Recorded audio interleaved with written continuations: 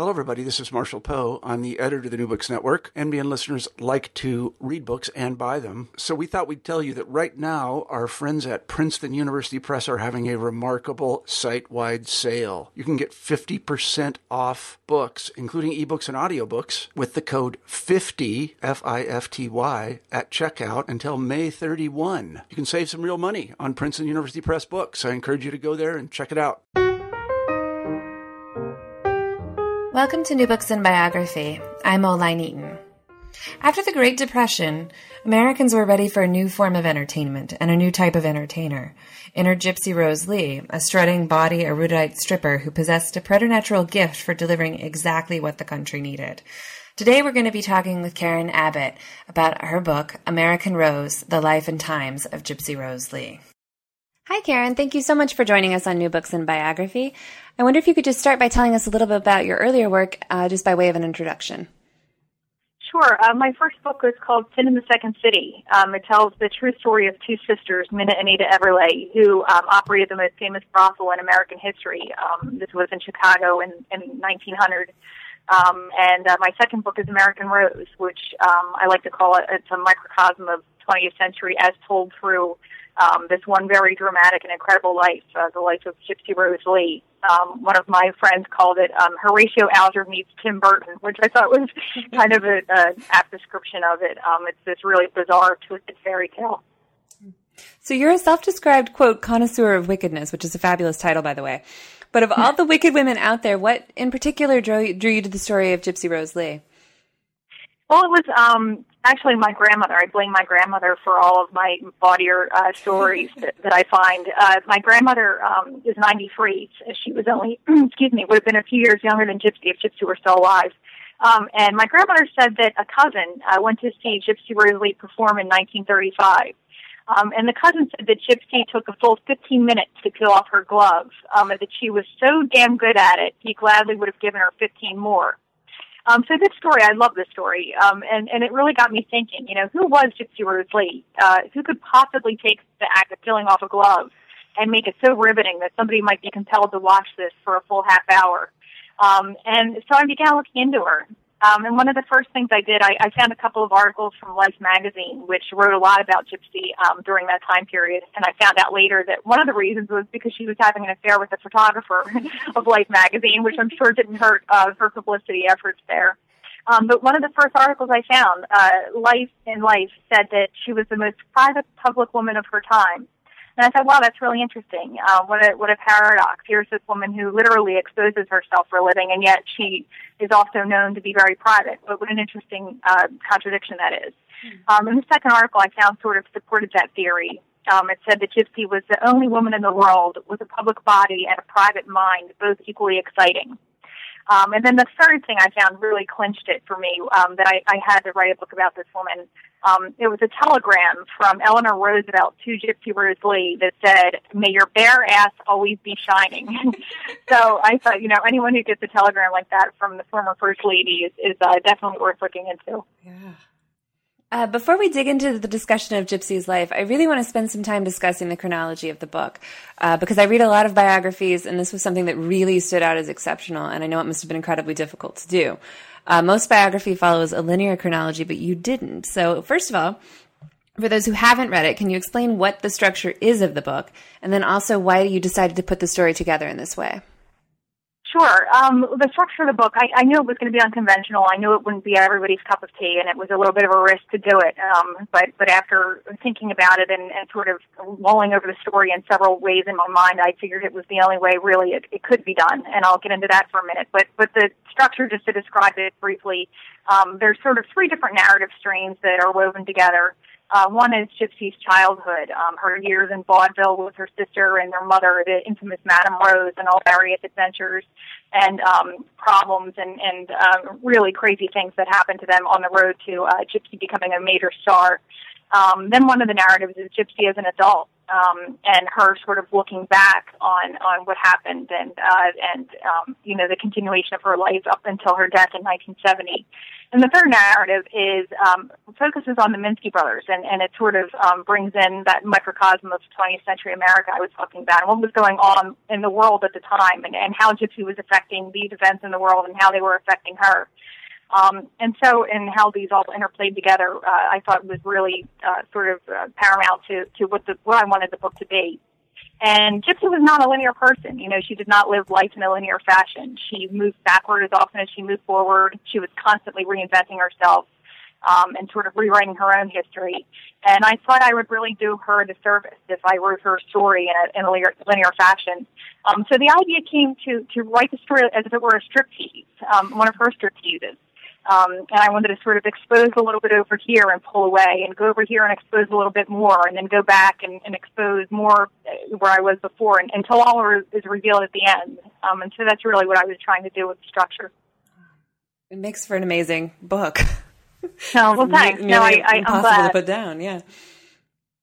Okay, so let's talk about Gypsy. To start out, this kind of brings us back to the idea of the microcosm. Could you just give us a general overview of where popular entertainment was at this time when she started working as a child we got vaudeville and the Follies and speakeasies, and film was kind of on the cusp of beginning. Can you just discuss that a bit? Sure. Vaudeville, which was, of course, the first entertainment medium that Gypsy was involved in, was actually one of my favorite things to research. It seemed to me that vaudeville was sort of the reality TV of the 1920s. All of these people were vying for fame, and they didn't really have to have any talent or be able to do anything well. They just had to sort of find something odd to do and become the only person who could do that.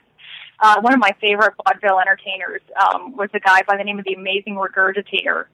And for his grand finale, he would have his assistant set up a small metal castle on stage, and he would guzzle down a gallon of water followed by a pint of kerosene. And he would shoot the kerosene out in this great 6-foot arc and ignite the tiny castle in flames. And, the crowd would ooh and ah and wonder if the whole theater was going to burn down. And then, to the accompaniment of a drum roll, he would eject the water and then extinguish the fire. I actually have video of him doing this on my website, but he also swallowed goldfish and baby sharks and asked the audience which one he should bring up first. I mean, he had all sorts of tricks in his routine there. But vaudeville was really fascinating. And Baby June, who was Gypsy's sister, and who grew up to be the actress June Havoc, she was a headliner in vaudeville and was one of the most well-paid and famous entertainers of the time, which was an experience that really informed Gypsy's childhood and who she would become as an adult. Mm-hmm. What was Gypsy's relationship with her mother, who was quite a character? Oh, God. That was another facet that was just endlessly interesting to me. Gypsy has voluminous archives, in the New York Public Library, which really helped me in the writing of this book. Her memoir, as I said before, Gypsy was relentlessly self-inventing, and a lot of that had to do with, she was a revisionist historian, especially when it came to her own life and facets of her life that she'd rather not talk about. But luckily, she kept everything also. She was sort of documented her life meticulously, even the darker parts. And all of this was found in this correspondence in the New York Public Library, just letters and letters between her and her mother that really revealed this strange, sordid, and this codependent and sad and funny and just tragic relationship they had. I think there's a line in the book that sums up the relationship pretty well, and it says something like, theirs was a swooning funhouse version of love, a love both deprived and depraved. A love that wouldn't exist if it couldn't glimpse its distorted reflection in the mirror, or something to that effect. I'm trying to paraphrase myself, but it was love that wouldn't exist unless they paid attention to it. It was the mother wanted Gypsy at any cost. She wanted attention from Gypsy at any cost, and Gypsy did not know how to let this go. And it was something that again followed her through the rest of her life. Mm-hmm. What was her relationship with June as well, who you mentioned? I know that her name was initially Ellen June, and then her sister was given her name, which obviously doesn't get them off to a good start. Yeah, that was an odd thing to discover. I dug up Gypsy's birth certificate, and lo and behold, it wasn't Rosa Louise, as Gypsy ended up being called, later on, or when she was a young girl. But when she was a baby, her name was Ellen June. And when her little sister, June, was born, the mother transferred that name, Ellen June, to the baby and changed her older daughter's name to Rose Louise, who would become Gypsy. So for me, that sort of cemented the idea that identity was a very important theme in this book. To have something as integral to who you are as your name being taken away from you at such a young age. What does that do? How does that manifest itself in your psyche? And how does that affect Gypsy, who, in fact, did reinvent herself over and over again? So that was something that was really, I thought, important to who Gypsy was. Mm-hmm. So how successful was their early vaudeville career, her and June? It was very successful. Gypsy, of course, was not the star of the show. June, was the prodigy. She was a dance prodigy, and she was able to wear toe shoes and do, dance on toe shoes by the time she was 3. Which ruined her. Her mother actually took her to a dance instructor who warned her and said, "Do not put toe shoes on this child. You're going to ruin her feet." But her mother, of course, saw dollar signs and did this anyway. And at the height of her career, it's about in 1923, 1924, Baby June was earning, $120,000 in contracts, which was just, ridiculous sums of money at the time. And I'll never forget, I asked June Havoc, I was the last person to interview her before she passed, and I asked June Havoc, what happened to all of that money? And she just said, "That's a good question. I don't know what Mother did with all that money." She did say that their mother used to carry about $50,000 in cash in this bag that swung around her waist, just this bag that just sagged with money. And she would give Gypsy and June just $1 a day to live on, and they were sort of left to fend for themselves. So how did Gypsy segue into burlesque? Well, that's an interesting question. In terms of the trajectory of her career, it was when vaudeville started dying, and that's attributed a lot to the talkies. Once the Jazz Singer came out in 1927, vaudeville was sort of a thing of the past. It was passé entertainment, and everybody was going to the movies. And the other new form of entertainment was burlesque, and burlesque really exploded in popularity after the stock market crash. And really, these men who had nothing else to do, the unemployment rate was skyrocketing, and the men just wanted to feel good about themselves and forget their troubles for an hour, and they would start lining up at the burlesque houses early in the morning. And it was, I think, a camaraderie that they would feel with the performers. Performer and the spectator were both equally naked. And there was a dark year that Gypsy really never liked to speak about, and it was the time between the death of vaudeville and her burlesque career. And it's just something that's never mentioned in her memoir. It's not on Broadway, but it was something that her sister and her son both spoke about and said that Gypsy had this very trying year. And her son even alleged that she had to resort to prostitution at this time, as I believe probably many young girls did, just to survive. She was eating dog food. She was desperate. And they were really, they didn't know what else to do. And burlesque was her big break and her chance to reinvent herself. And it was a really crucial moment when Rose Louise Hovick looked in the mirror and said, "I'm no longer her, and my name is now Gypsy Rose Lee." It was a very clean break from her past, and the deliberate creation of Gypsy Rose Lee happened at that moment. That raises two questions. First of all, where was Mama Rose during all of that? And then second, how did she get her stage name? Mama Rose was right there. They had that codependent relationship from the very beginning, and I think it was actually solidified during this time. Mama Rose would always tell Gypsy, "You can't trust anyone but your mother," and this was something that she had instilled in both girls. Even as she was turning the sisters against each other, which she did relentlessly. She said, "You can't trust anyone but your mother." And who else did Gypsy have but her mother during this time? And she's a young girl. You have to remember at this time she's only 17 years old. Of course she still wants her mother with her. And her mother, Gypsy always claimed that her mother is the one that pushed her into burlesque. But June disputes that. June said that Gypsy is the one who seized the opportunity and really took advantage of that moment. it's sort of a Rashomon story about how Gypsy actually got into burlesque. But June says one thing and the mother says the other thing, and Gypsy says something else. So you have to sort of take all of them and just take the story as all three tell it and figure out what the truth lies somewhere in between there. And her stage name, she had all sorts of stories about that too. She said that when she was young, she read tea leaves and people called her a gypsy. She said that people called her gypsy because she had dark hair and dark coloring. She said Billy Minsky, who was the big burlesque impresario who discovered her, she said he gave her the name. One of her gangster boyfriends gave her the name. So she had all sorts of stories for that too. And of course, when Arthur Lawrence, who was getting ready to produce Gypsy on Broadway, asked her the same question, she said, "Oh, honey, I have told so many stories about that. Why don't you just make up your own?" Which pretty much says all you need to know. She didn't care what the show was called as long as it was called Gypsy, or what the show was in the show as long as it was called Gypsy. You mentioned Billy Minsky, who was hugely important to her career. This also, again, brings up another family dynamic and, as you mentioned, makes the third strain of the narrative. Can you discuss the Minsky family and their various businesses and their role in Gypsy's career? Yeah, I thought the Minsky brothers were fascinating characters.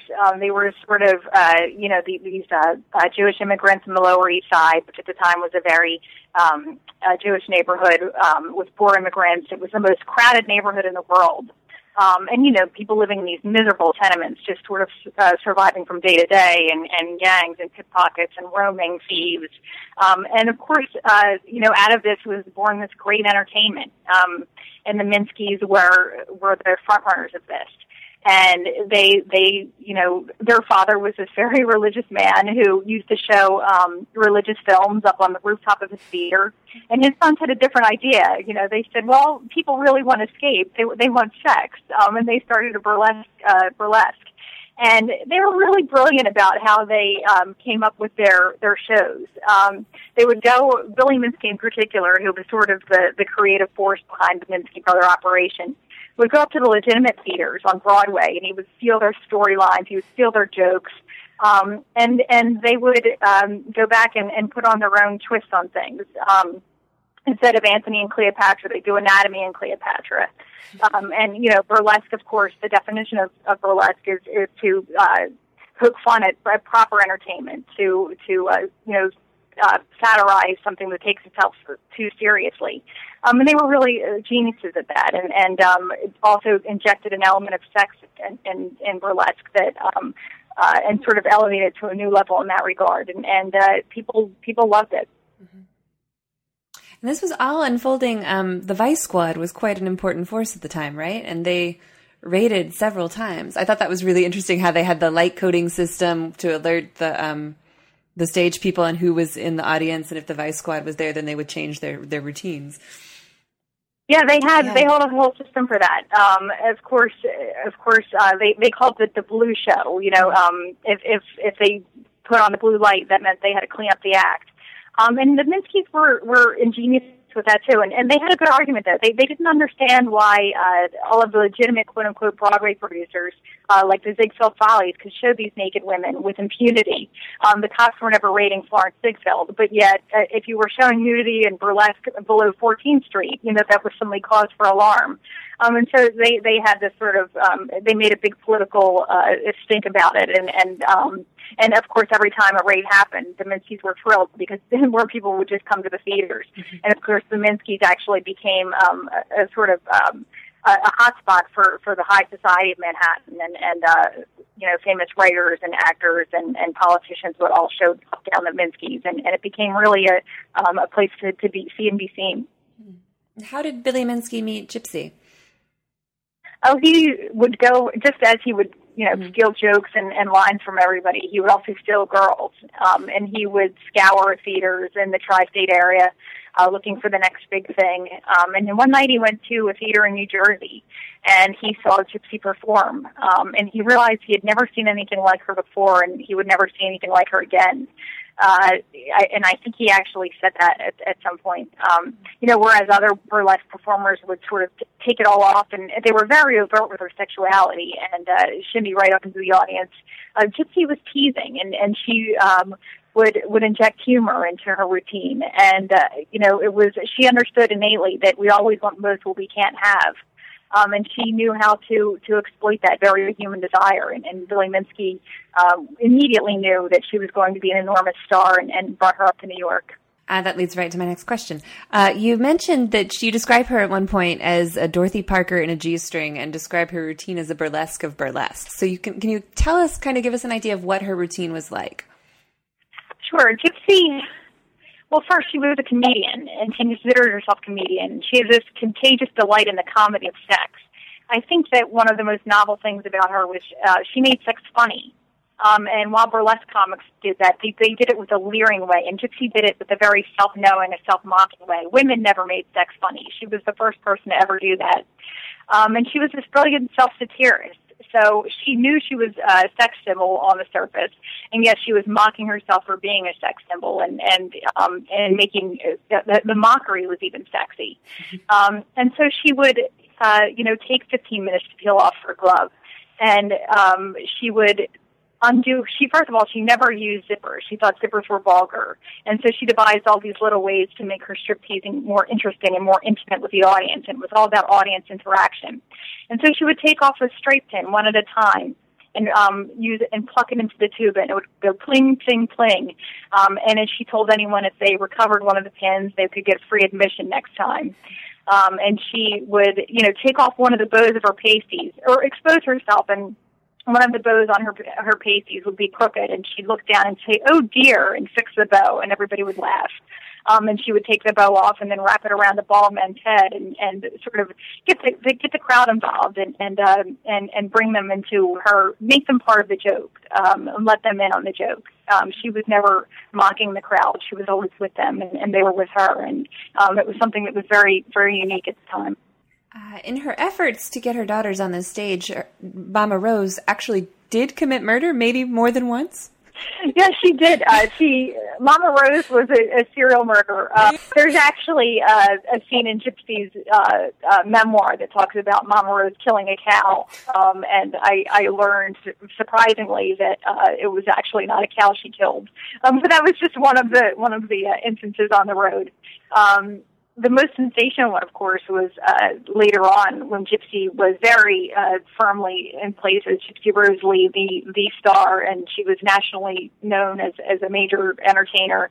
And there was an incident in Gypsy's upstate house in New York that caused quite a problem, to put it mildly, and deepened the rift between mother and daughter that would only have repercussions until Gypsy died. Mm-hmm. So we have a lot of women here, obviously. What were Gypsy's relationships with men like? Well, Gypsy, that's a really interesting question. Gypsy grew up without a father figure. One of the most horrifying things I found out in the book was the way that Gypsy's father actually departed the scene and divorced their mother. This is one of the stories one of his reveled. He bought his children a pet kitten. And one day came home and found the kitten. He and his wife had a very acrimonious relationship. After he bought his daughters this pet kitten, he came home one day to find that the kitten was no more, and was sort of disposed of in a way that sent a very clear message to him. And he took off without further ado. And so the girls did not have a father figure growing up, not a steady one anyway, until their mother took up with a man named Murray Gordon, who would be June's manager on the road during the vaudeville career. And Gypsy had a very strange relationship with Murray Gordon. She didn't quite trust him because his mother had ingrained in them from a very young age, you do not trust men. She always told them, men just want to enter your room. So she had all these strange euphemisms for sex, and that was one of them. And so she did not instill a healthy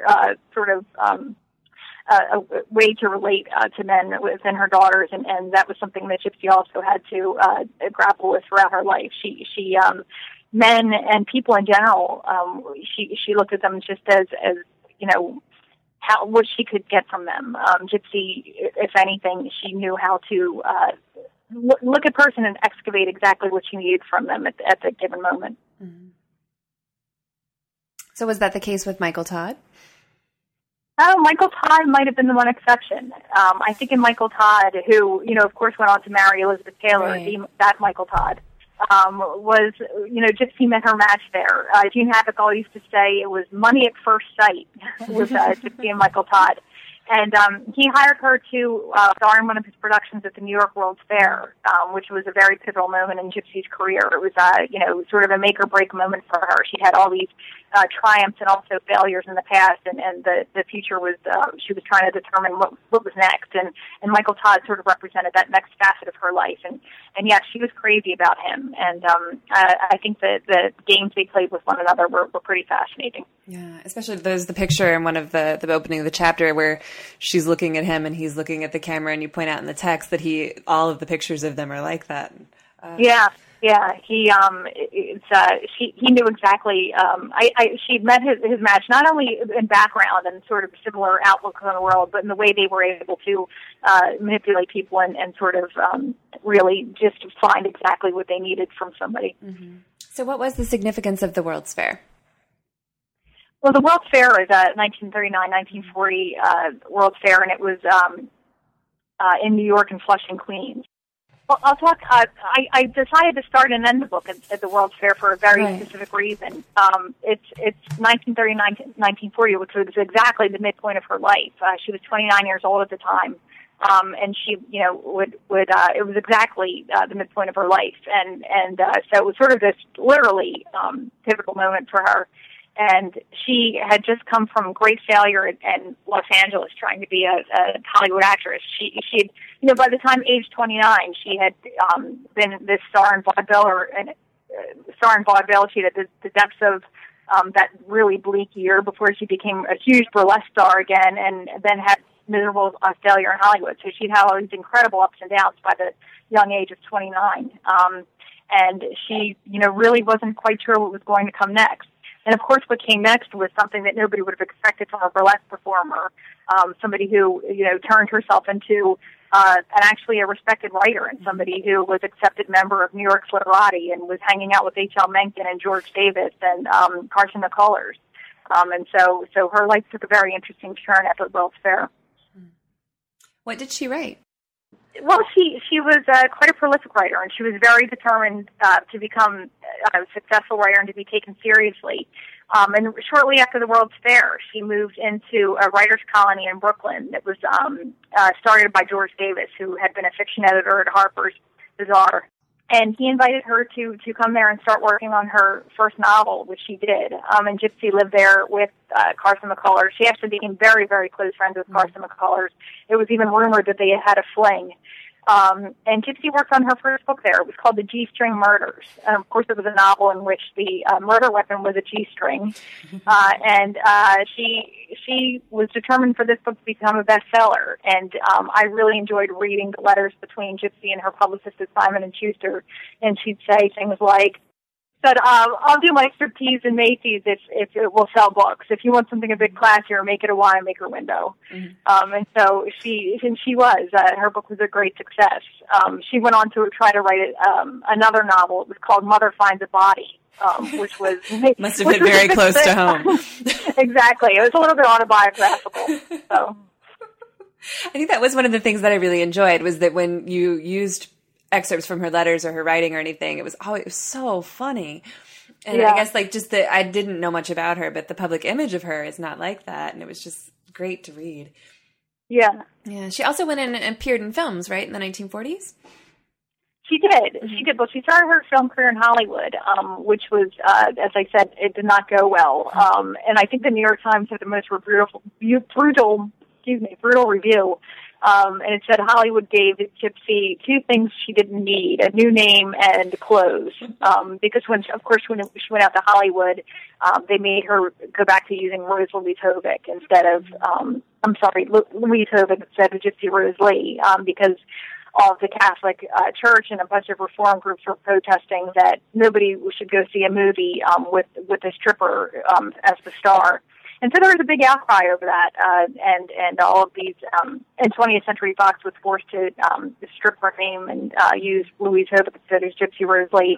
So that was a big blow to her, too, and the fact that she had to take this name that she had very deliberately discarded and use it again. Right. She also hosted a TV show in the late 60s, right? Oh, she did. Gypsy was not only, she was a TV host and also a frequent guest on TV. One of my favorite quips from Gypsy, she always had the most, witty quip. She went on Johnny Carson one time, and he announced her by saying, "Gypsy Rose Lee says she is going to take her clothes off." And Gypsy comes out on stage and says, "Why, Johnny? I'd never use end a sentence with a preposition." So she sort of learned the art of television hosting from a lot of friends who were in TV, and she always said that doing the TV show was probably the most enjoyable time of her life, when she actually felt like herself, and she actually realized who she was, and shared very personal things. She'd share the results of her latest facelift. She would share what she felt like when her son went off to the Army, and some really personal things. That brings us back to her relationships with men, because she did marry. It's pretty much accepted that she married William Alexander Kirkland to make Mike Todd jealous, right?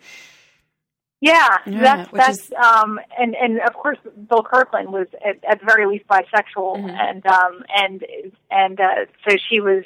It was sort of one of those Hollywood marriages, but she did marry him to make Michael Todd jealous, and it was actually one of my favorite scenes in the book was her waiting to see if Michael Todd would show up and stop that charade. It was very telling, and Bill Kirkland actually wrote a great letter to Gypsy that I reprinted a book that had never been published before. Mm-hmm. And then she did have a son with Otto Preminger. What was their relationship? Oh, that was classic Gypsy. I loved the way she sort of decided that Otto Preminger was going to be the father of her child. And she told June Havoc, she said, quote, "I wanted the meanest, nastiest son of a bitch, and he was going to be the father of my child." And that was Otto Preminger. She said, and my child will rule the world. So that was what was in her mind when she decided to pick the father of her child.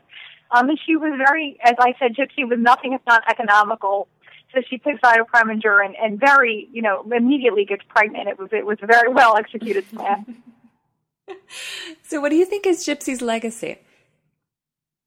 Oh, that's a good question. I think that, anyone who's in entertainment, who's in sort of burlesque today, or a female performer who plays with sex and plays with comedy, is taking cues from Gypsy and is borrowing from Gypsy's playbook. I was really interested to learn that Lady Gaga is apparently obsessed with Gypsy. Really? Yeah, and if you think about it, Gypsy, one of Gypsy's great moves, one of her signature moves, she would always go to the opening of Metropolitan Opera House. She would go to opening nights at the Met wearing a full-length cape made entirely of orchids. And, of course, Lady Gaga showed up somewhere wearing a full-length cape made of meat, which, it was just sort of, Gypsy 2.0, just people updating Gypsy's playbook. And I think that, anyone, long before Madonna, Gypsy learned how to, like I said before, sort of exploit the idea that we always want most of what we can't have, that people, that very human desire that we want that which is most unattainable. And anyone who uses that in their entertainment today, I think has sort of got that from Gypsy. Mm-hmm. So the subtitle of the book is A Nation Laid Bare. I'm just curious, why that? What do you see that as representing? I didn't have any control over the subtitle. Okay. But I was trying to read all these deep messages into it, and I wasn't sure. Yeah, I think it was a play. It was sort of across the idea that this isn't just a biography. This is a book about the 20th century American, and how this one very prominent figure. Let's look at the interesting events of the 20th century America through this very tumultuous and dramatic life, and sort of as Gypsy evolved and did lay herself bare as she sort of, the creation of Gypsy Rose Lee solidified and became what it was going to become. The nation was undergoing these major changes. And the book sort of chronicles all of the major themes that were going on simultaneously with Gypsy's rise. When she's in vaudeville, World War I was going on. I talk about World War II, where Gypsy actually went and entertained the troops. I talk about Vietnam. One of her very last acts as a performer was to entertain the troops in Vietnam and receive an award for that. She was very involved with that. And of course, in between, there's the stock market crash, the Roaring '20s, the Great Depression, the Red Scare. Gypsy was very politically active, which a lot of people don't know that either. She was an activist and worked for the Spanish Loyalists, and was actually put on a Red Scare list in the 50s. So all of that's in there, and it just sort of was fascinating to me how she was really immersed herself and enmeshed herself in all these major events in the 20th century. Right. You spent quite a lot of time with June Havoc and Gypsy's son as well, right? Interviewing them for the book? I did, and I was really fortunate. I don't think the book would have been, as rich or as detailed as I tried to make it without their help, and sort of, just being able to tell stories that had never been told before, and being able to present a more realistic and more, I think, sort of more realistic and also more chaotic and also a more honest portrait of what happened with her. Broadway, the Broadway show, it has its sort of moments of pathos, but I think mostly it's just the sunny, optimistic piece of storytelling, and the reality is so much richer and darker than that. What was the biggest surprise as you were writing? I think the biggest surprise was how often my feelings about her changed. And I felt incredibly sorry for her at times. I mean, how could you not, growing up with a mother like that? Then I thought she was a horrible person, looking at the way she treated June Havoc at times. I thought she was terrifying. I thought she was brilliant. I thought she was hilarious. I thought she was incredibly depraved. And I thought she was someone who was probably never going to be capable of loving anyone outside of her own creation. And that was sort of the final bottom line I had with her. But my feelings about her still are run the gamut and evolve. Every time I think about her, I think something in it new. Well, thank you so much for talking to us today. I know it's a horrible question to ask when you've just published your book, but what are you going to work on next? I'm currently working on a story about female Civil War spies. It's a true story of 4 women who sort of risked everything for their cause. It's 2 women who spied for the Union and 2 who spied for the Confederacy, and telling this story of the Civil War through their perspectives. Not entirely scrupulous women, but very, very interesting. So, well, that's very exciting. Thank you so much. Yes, thank you very much for having me. I've been speaking with author Karen Abbott about her book, American Rose, The Life and Times of Gypsy Rose Lee, which is now out in paperback. I'm Elaine Eaton. This is New Books in Biography. Thanks for listening.